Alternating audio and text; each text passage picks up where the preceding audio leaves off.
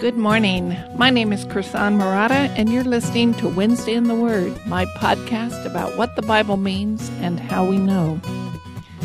I have another listener warning today. We are still in chapter 7 of 1 Corinthians, and if you're listening with little ones nearby, you may want to hit pause and save this podcast for later, because we are still on the subject of issues within marriage, and it may not be appropriate for young listeners.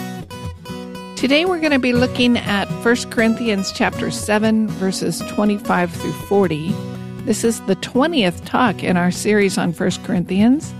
You can find lecture notes for today's talk on the link below the podcast, or find them on my website. Just go to wednesdayintheword.com/1Corinthians20. And while you're on the website, take a moment to check it out. There's no charge, no spam, no ads, only Bible study.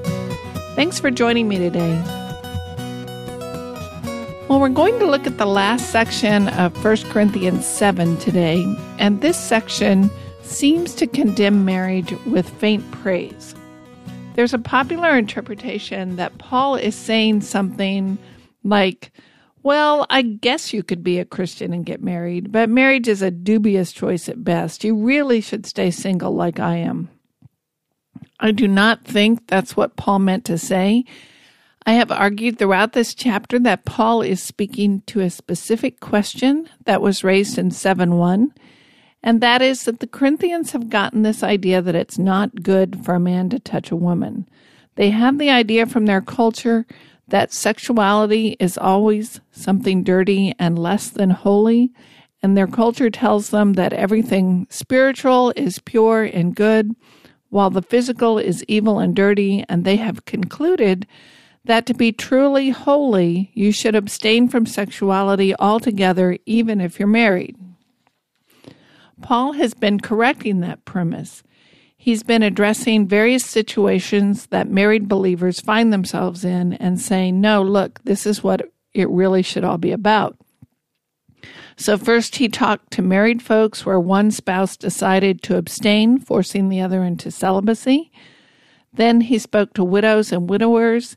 Then to those who thought, well, maybe I should just go ahead and get divorced in order to remain chaste.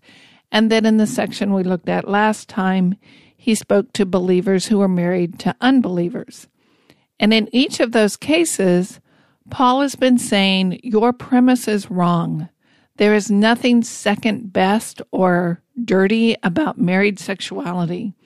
Sexuality is intended for marriage, and that's appropriate. And sexuality within marriage is a beautiful gift from God. There's nothing unclean about it. He does agree that singleness has its advantage, and today he's going to explain why he thinks that. So we're going to look at 1 Corinthians 7. We're going to start in verse 25 and go to 40, and there are three parts to this section.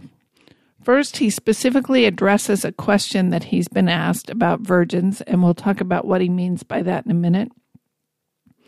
Then he makes two comments to explain his thinking, and finally, he returns to his answer and wraps it all up. And for us today, I think his two explanations in the middle are the most interesting part of the passage. So we're going to spend most of our time there.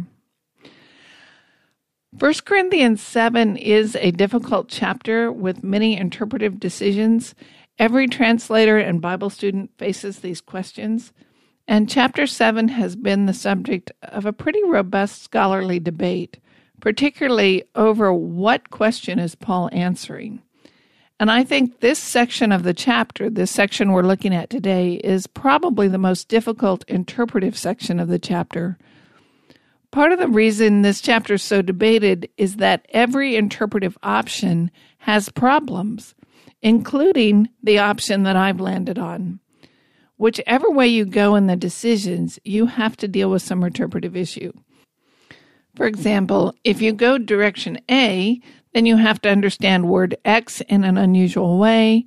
If you go direction B, you can understand word X in the usual way, but that means you have to do something different with phrase Y, and so on.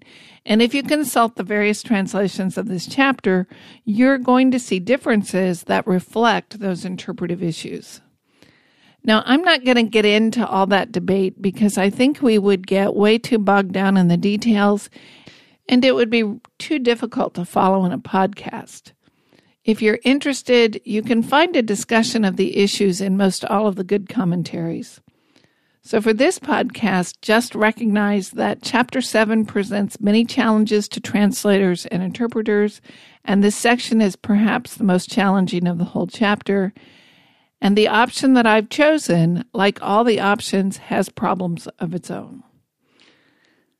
I have made two main decisions which determine my interpretive approach, and since I'm not going to get into the entire debate, I want to at least tell you why I've chosen the path that I've chosen.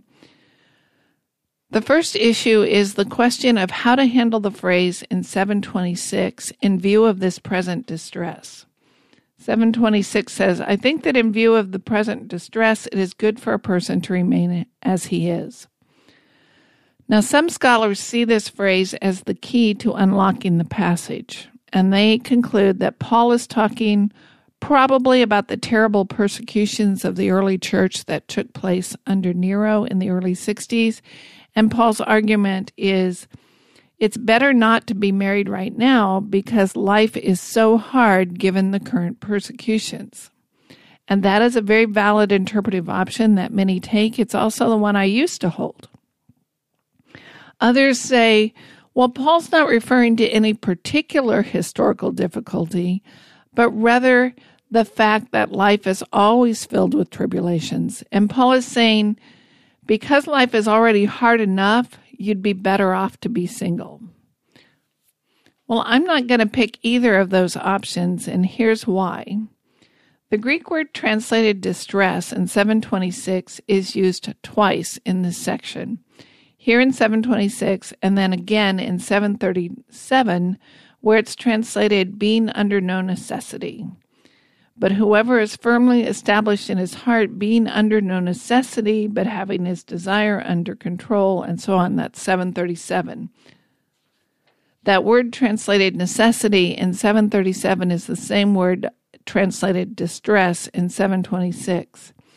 It generally means something like pressure or necessity or constraint. The basic idea is you're pressured to go in a certain direction or take a certain path. As a general rule, my first interpretive choice when an author uses the same word in the same context is to assume that he means the same thing, unless there's some indication in the context that he's changing his meaning. So, for example, he might give us a clue that he intends to be ironic or that he's twisting the word to make a clever point or something like that. So absent that kind of information, I would expect him to mean the same thing by the same word in the same context. There aren't any clues here that he's being ironic, that he's twisting the meaning, that he's making some kind of play on words. So I would assume he means the same thing in 726 as he means in 737, because we're still in the same context. So I would understand in view of this present distress to mean something like in view of the present necessity, the constraint to make a particular choice. Does the person in question have an obligation or a constraint that dictates the choice he must make? And I'm going to explain why that makes more sense to me in a minute. The second decision involves what question has Paul been asked? Remember, we only have one side of this conversation. The Corinthians wrote a letter to Paul asking him questions, and what we're seeing in this letter is Paul's answers to those questions, but we don't have the question. We have to deduce what the question is from the answer that Paul gives. Some see the question Paul's answering as, should virgins marry? Should those who have never been married get married? And Paul answers, generally no, it would be better if they didn't, but it's okay if they do.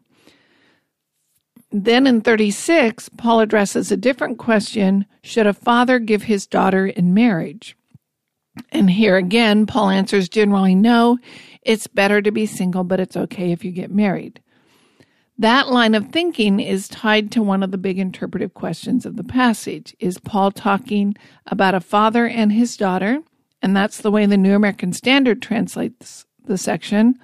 Or is Paul talking about a young man and his fiancée, which is the way the English Standard Version translates it? Now, there are good reasons to go with each translation, and there are problems with each of those choices. 736 in the New American Standard reads, "If any man thinks he's acting unbecomingly toward his virgin daughter, if she is past her youth, and if it must be so, let him do what he wishes. He does not sin. Let her marry." And if you're reading that text, you'll notice the word daughter is in italics or gray font because that word is not in the text. It's been added by the translators to explain how they understand the verse. That same verse in the ESV reads, "If anyone thinks that he's not behaving properly toward his betrothed, if his passions are strong and it has to be, let him do as he wishes, let them marry. It is no sin." So they have taken 736 as a man and his fiancée, and that's one of the big interpretive debates in the sections. As I said, both translations have their strong points and both have their weaknesses. At this point, I would go with the English Standard Version. I think Paul is talking about an engaged couple, and I'm going to be reading from the ESV today. In my current thinking, I think Paul is still addressing this idea from 7:1. It's not good for a man to touch a woman. And he's gone through all the various kinds of situations that married folks could find themselves in. And then in 7:25, he says, now concerning engaged couples. This is not an entirely new question, but it is a new kind of situation. What does this premise mean for couples who are engaged but are not yet married? What should they do? Maybe they've been betrothed since birth, and now they're of marriageable age. Should they break the engagement? So this is a different married situation. This is the last case. This is people who are promised to be married but have not yet gotten married. So in light of this premise, the Corinthians hold that sexuality is always unclean. The question is, should these people get married at all? So I understand the now concerning in 725 to mean we've finished all the types of married folks, but now concerning those who are not yet married, but they've been promised to be married. We're still on this topic you Corinthians have raised of it's not good for a man to touch a woman. What about those who are engaged? What should a man do who's engaged to a young woman? I'd like to take this passage a little bit out of order. I'd like to look at the verses that answer that question specifically first, leaving out his explanation for the moment, and then go back and concentrate on his explanation. So we're going to start with 7:25 through 28. Now concerning the betrothed, I have no command from the Lord, but I give my judgment as one who by the Lord's mercy is trustworthy. I think that in view of the present distress, it is good for a person to remain as he is. Are you bound to a wife? Do not seek to be free. Are you free from a wife? Do not seek a wife. But if you do marry, you have not sinned, and if a betrothed woman marries, she has not sinned. Yet those who marry will have worldly troubles, and I would spare you that. Now remember, I'm not going to go into all the questions and interpretive decisions you have to make in these verses. I think we just get too lost in the details. If you're interested in that debate, you can find it in most all of the commentaries. So in 7:25, he says, now concerning the betrothed, I have no command from the Lord, but I give my judgment as one who by the Lord's mercy is trustworthy. I think this language about I have no command from the Lord is similar to what we saw earlier in chapter 7 in verses 11 and 12. I think he's saying, I can't point you to a direct teaching of Jesus on the subject, but as one who's been given apostolic understanding and my judgment is trustworthy, here's what I think. So just like earlier, I don't think he means you're free to think otherwise, you're free to disagree with me. Rather, he's giving an opinion as an apostle of Jesus Christ, and his opinion carries authority. So he has this ministry and calling by the grace of God, and he can tell you what he understands the implications of the gospel to be in this situation, and that's trustworthy. Then he says in 7:26 and 27, I think that in view of the present distress, it is good for a person to remain as he is. Are you bound to a wife? Do not seek to be free. Are you free from a wife? Do not seek a wife. Basically, he says, remain as you are. Look at your present promises, look at your obligations, and keep them. If you're engaged, go ahead and get married. If you're not engaged, you don't need to seek a wife. So I do think Paul is discussing an engaged couple, and when he says in 7:27, are you bound? That question is not, are you married? Don't seek a divorce, but rather, are you betrothed? Are you promised? Have you entered an engagement contract? Are you bound in the sense that you have promised and have an obligation to get married? So you're engaged, but you're not yet married. And the question he's addressing is, should you break the engagement? And Paul answers no. If you're bound by an engagement promise, don't break it. Go ahead and get married. But if you're not bound, if you haven't made such a promise, you don't need to seek a wife. Then 7:28, but if you do marry, you have not sinned. And if a betrothed woman marries, she has not sinned. Yet those who marry will have worldly troubles, and I would spare you that. So he clarifies, there's no sin in marriage. This is not a moral issue. If you do marry, you have not sinned. This language about those who marry will have worldly troubles, I don't think he means there that marriage is just really, really difficult and kind of a bummer and we ought to avoid it. I think he's saying life in this world is hard.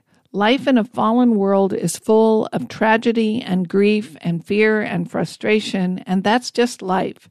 And I'm trying to spare you the added burden of needing to worry about another person in the midst of those frustrations and responsibilities and tragedies.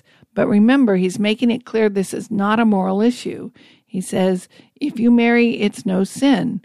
You haven't transgressed God's moral law. You haven't settled for a second-class life if you get married. As he's about to say, singleness has its advantage, and it would be good if you could enjoy that advantage. So basically his answer is if you want to get married, and if you don't want to get married, stay single. If a young man is betrothed and he wants to marry his fiancée and his fiancée is of age and wants to marry him, then they should get married. They should not listen to this idea that the Corinthians hold that it's better for a man not to touch a woman and conclude that they should remain chaste and abstain from sexuality and break their engagement.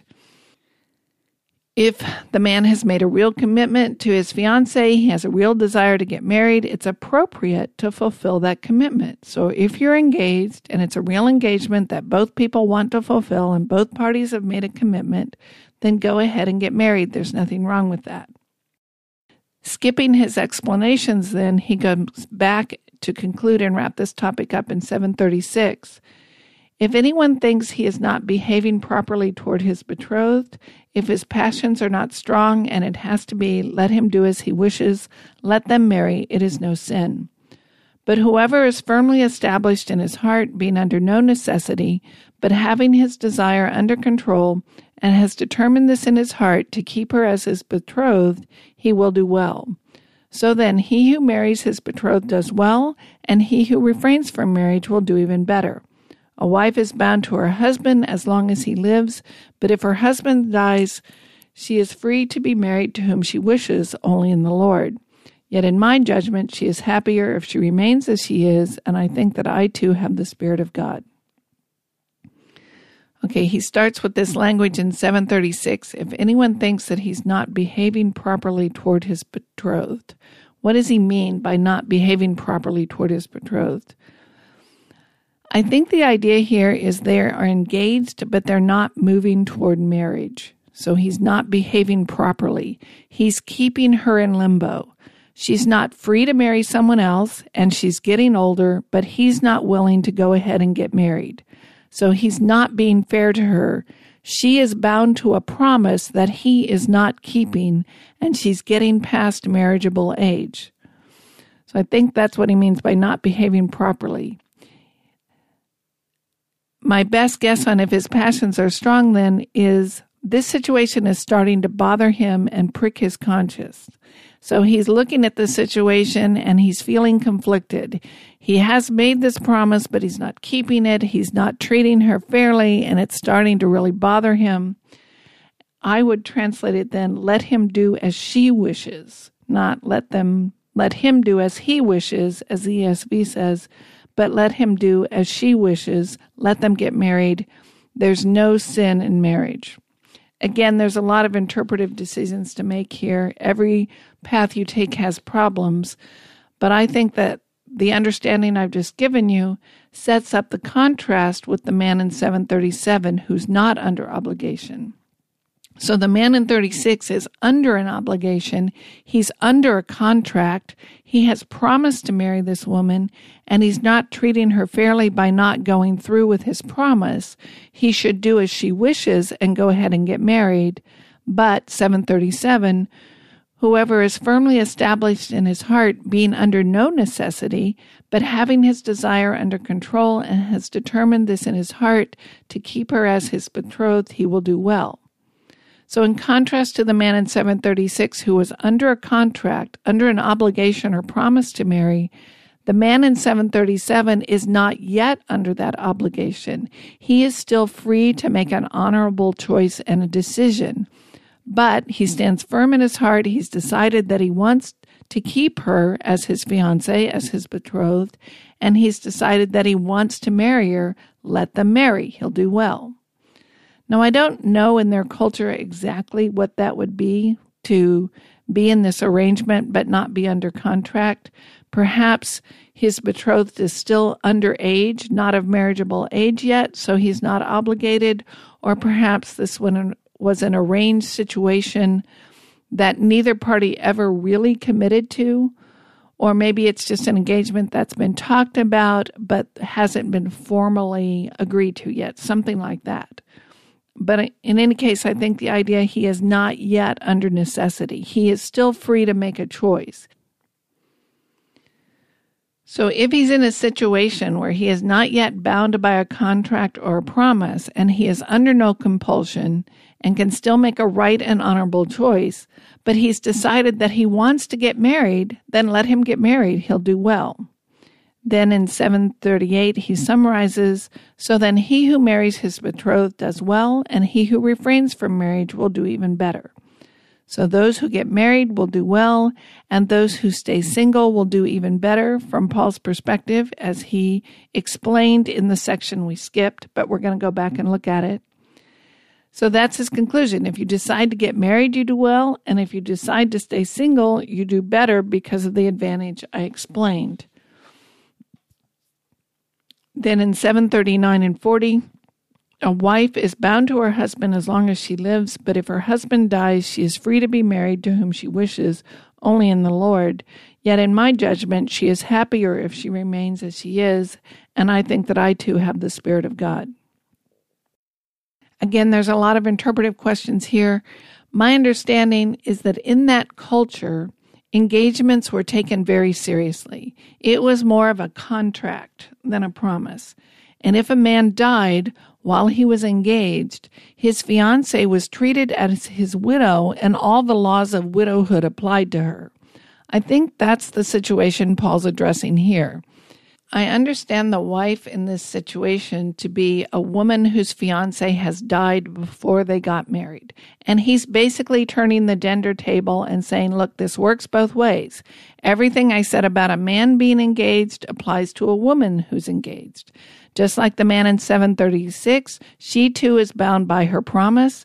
But if her fiancé dies, she's free to marry again if she wishes, as long as she marries a believer. Everything Paul just said for a man applies to the woman. He sees an advantage in remaining single, and that advantage applies to both genders. And then he adds this conclusion that he has been given an accurate understanding by the Spirit of God, I think echoing his statement in 725 that this judgment is trustworthy. Now, I want to spend most of our time on what he says in the middle.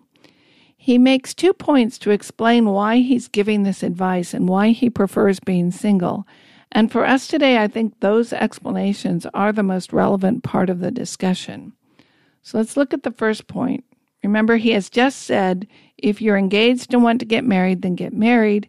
And if you're not engaged, then stay single. Then in 729 through 31, he says, this is what I mean, brothers. The appointed time has grown very short.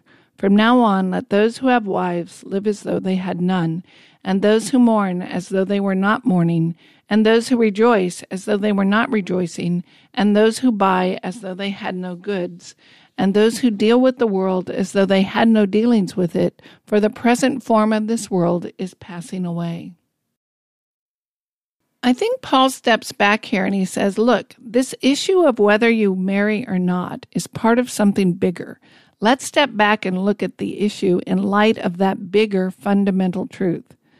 Now, some scholars get distracted by the language, the appointed time has grown short and the world is passing away, and they think Paul is saying something like, well, you've only got a little bit of time left to serve the Lord, so don't waste it being married.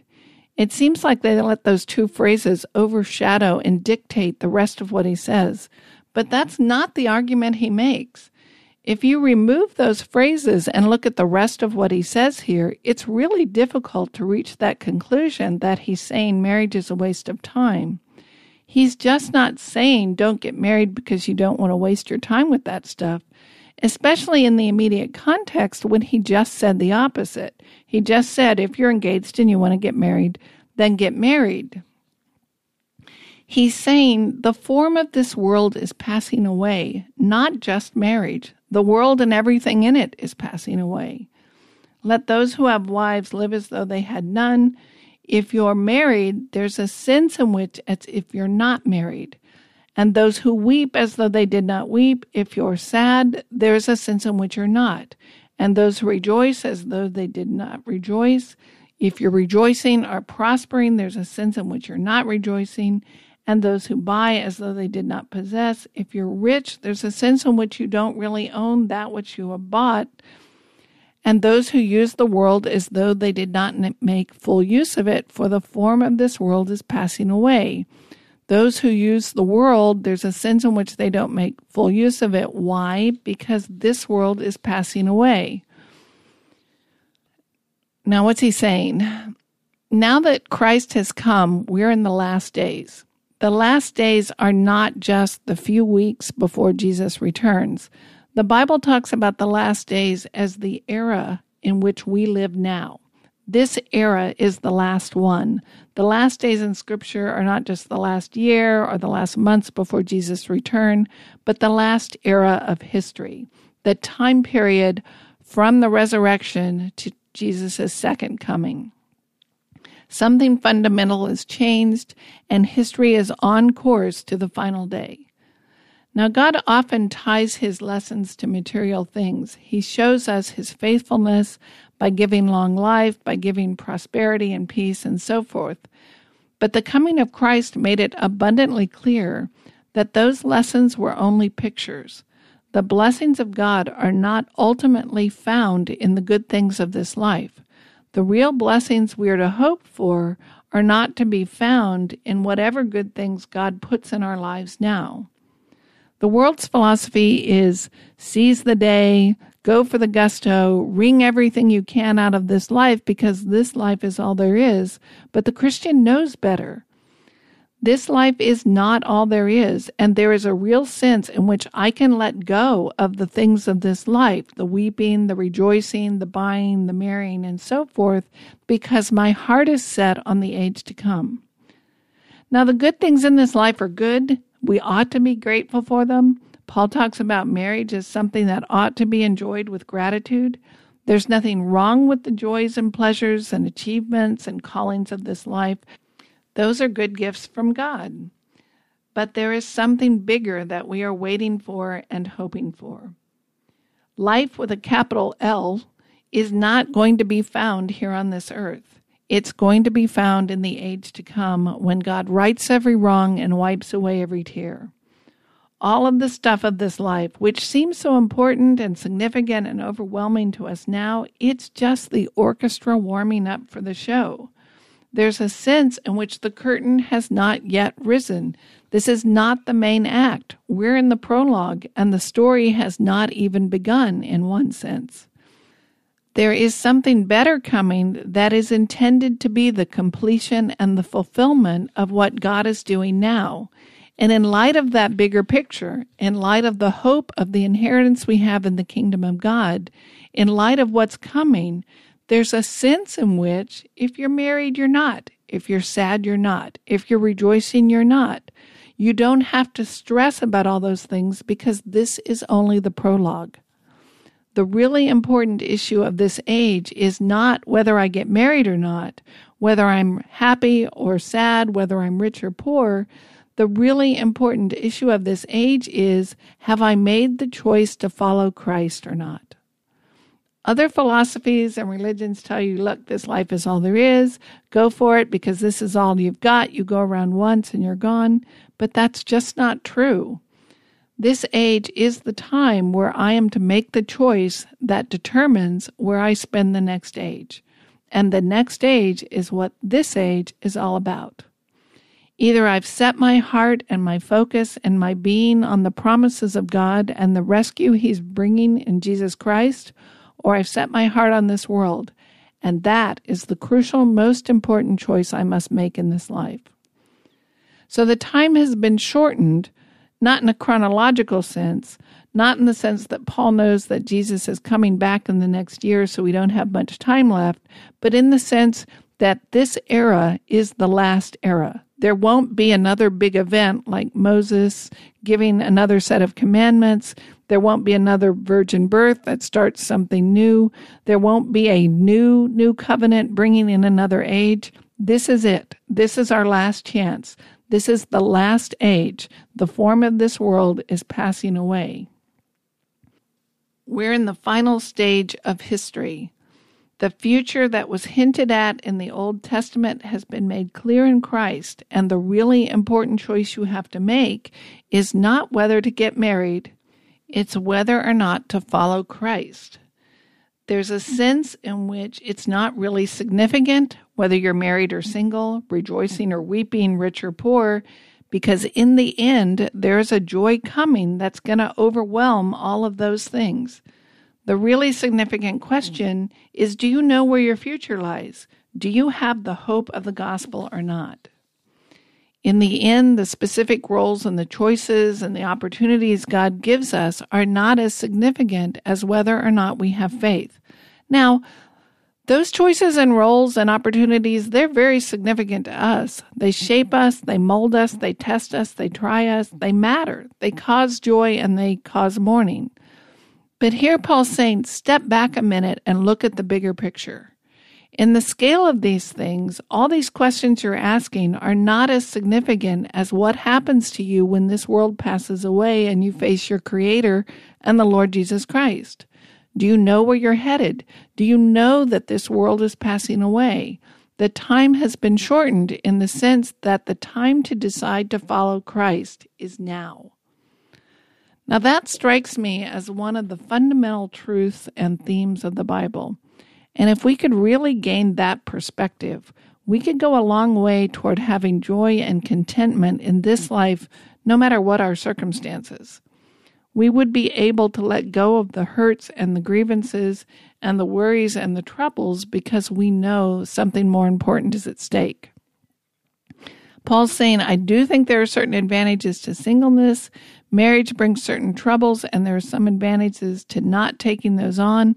But in the end, that's not really the most important issue. Take them on or not.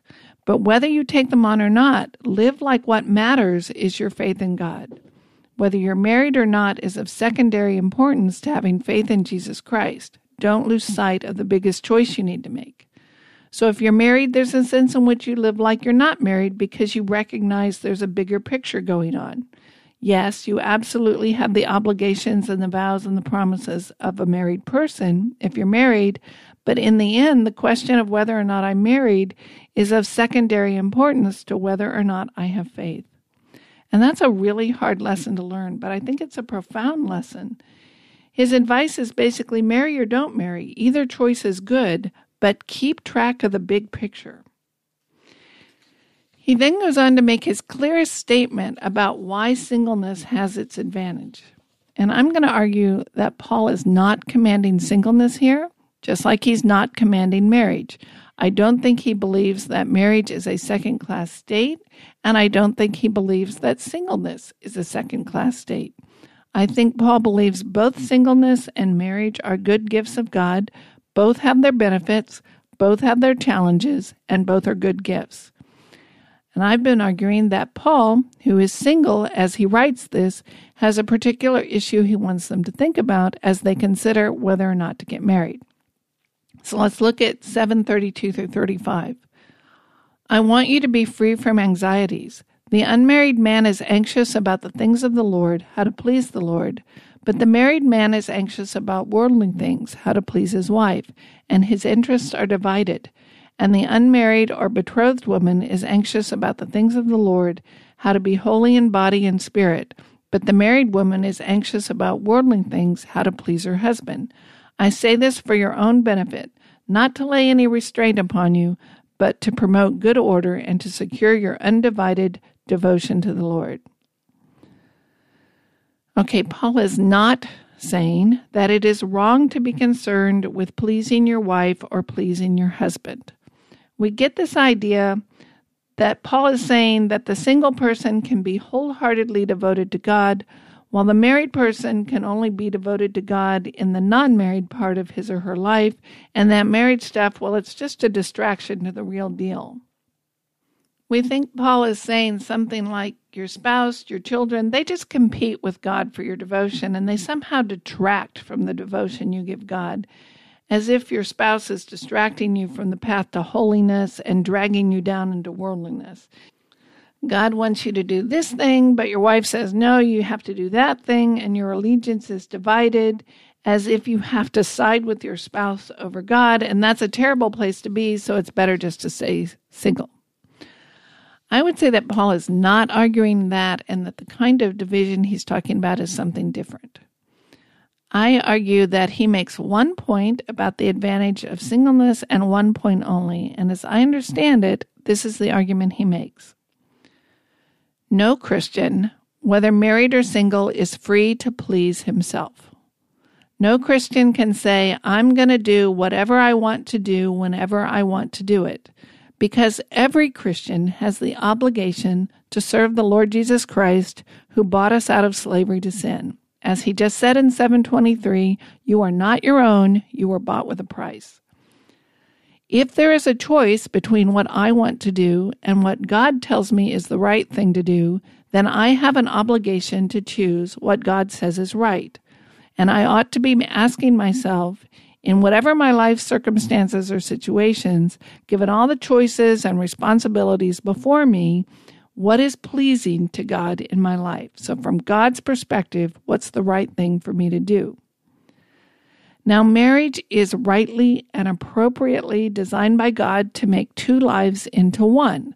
Therefore, a married person has an additional obligation to ask, what is the right thing for us? Not only must I consider what God says is right and true and good, I have to consider what my spouse needs and wants as well. I am no longer on my own. The single person who has come to faith has one obligation, to do what's pleasing to God. The married person who has come to faith has taken on two obligations, to do what's pleasing to God and what is pleasing to my spouse. So the married person is not free to think about him or herself only. The married person is not free to ignore or disregard the needs and wants and callings of his or her spouse, because the two have become one, and that's a good thing. The two shall become one, and that's appropriate for married people. There's nothing wrong in that. But it does mean, as I consider the range of my options and the choices before me, if I am married, I am not free to do only what I want. I am obligated to consider the needs and gifts and callings of my spouse, whereas a single person need only consider their own needs and gifts and callings before God. Married people work out that calling together. I don't think Paul is trying to pit the desire to please God against the desire to please your spouse. It's not as if God is saying, go to the mission field, and my husband is saying, no, stay here and have children. If I'm married, God wants me to love my spouse as myself. It's obedient for me to consider how to please and encourage and become one with my spouse. It is a godly and appropriate thing for me to do to keep the promises I have made in marriage. That's a promise I've made before God, and He wants me to keep it. Keeping it is not in competition with following God. Keeping my marriage vows and serving my family is part of following God.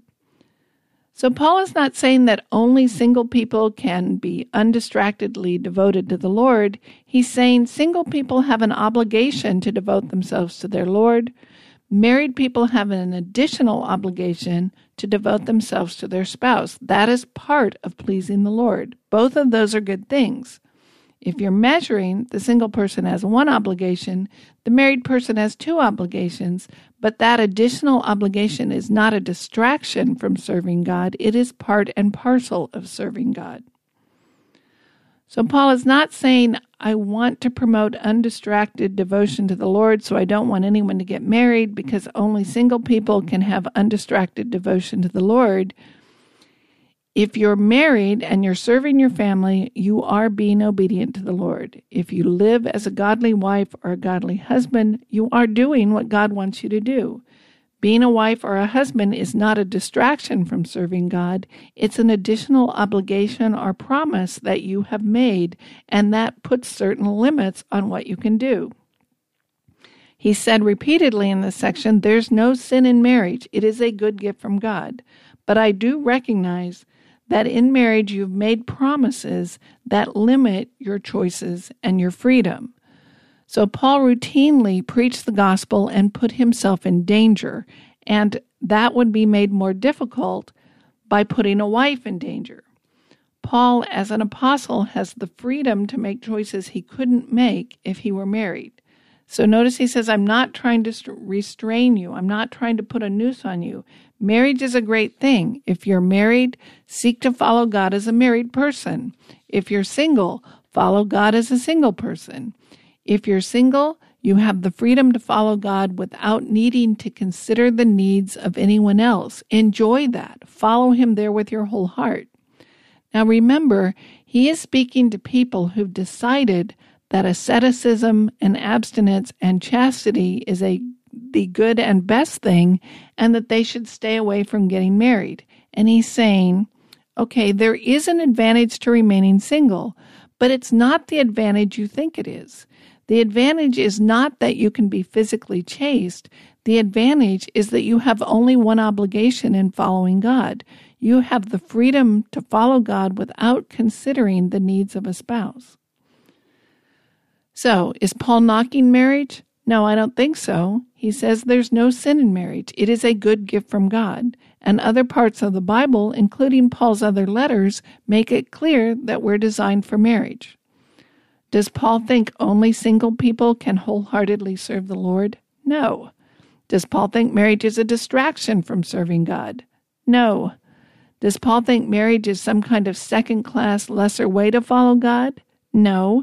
And neither does he think that singleness is a second-class, lesser way to follow God. Does Paul think that singleness is an advantage in his calling as an apostle? Yes, it gives him an extra measure of freedom that he needs to fulfill his calling. Does Paul think that singleness is a good gift from God? Yes, singleness can be a benefit in certain callings and circumstances. Were the apostles required to be single? No. We know that the other apostles were married. Peter's wife is mentioned in Scripture as traveling with him. Did Paul prefer the single life? Yes, for himself, but he is not anti-marriage. Now, many people have argued that Paul must have been married at some point in his life because it was pretty unusual or unthinkable that a Pharisee not get married, and we know he was a Pharisee. Pharisees were encouraged or required to be married. So some have argued that when Paul became a Christian, his wife must have left him, or perhaps he's a widower, but we don't have any clear, unambiguous evidence either way. Remember, Paul is talking to people who have decided that asceticism is good and they should stay away from marriage altogether. And Paul's saying, yes, there is an advantage to singleness. I agree with you, Corinthians. There is something good about singleness. But it's not the good you Corinthians think it is. The good is not in abstinence and chastity. The good is not in avoiding physical contact. The advantage to singleness is that you have a wider range of choices and fewer obligations and promises to keep as you sort out your calling before God. There's no advantage in avoiding marriage in order to be ascetic. Marriage is a good gift from God. If you're married, keep your marriage vows. That's part of your obedience and calling. If you're single, use your extra freedom to serve God. Now, Paul doesn't talk about this, but in my experience, singleness presented some extra challenges in addition to the extra freedom. When I was single, it was much easier for me to be selfish because no one was in my face saying, "Why are you making that choice?" In my life, I have found incredible blessings and learning opportunities through being married. It has forced me to realize I'm not the center of the universe the way I was tempted to believe when I was single. So if you're single, it is true that you do have extra freedom, but in some ways it may be harder to use that freedom well. So I would encourage you single folks to make sure you cultivate the kinds of friends and mentors who will hold you accountable and get in your face and say, let's think about that choice you're making. You've been listening to Wednesday in the Word, my podcast about what the Bible means and how we know. If you've been blessed by listening, I ask that you please leave a positive comment on your favorite podcast platform and tell your friends about this podcast, particularly sharing what you've learned. Our theme music is graciously provided by Reggie Coates of heartfeltmusic.org. I invite you to check out his other music and CDs. Thank you for joining me today. I'm Chrisan Murata, and I'll meet you here next week at Wednesday in the Word.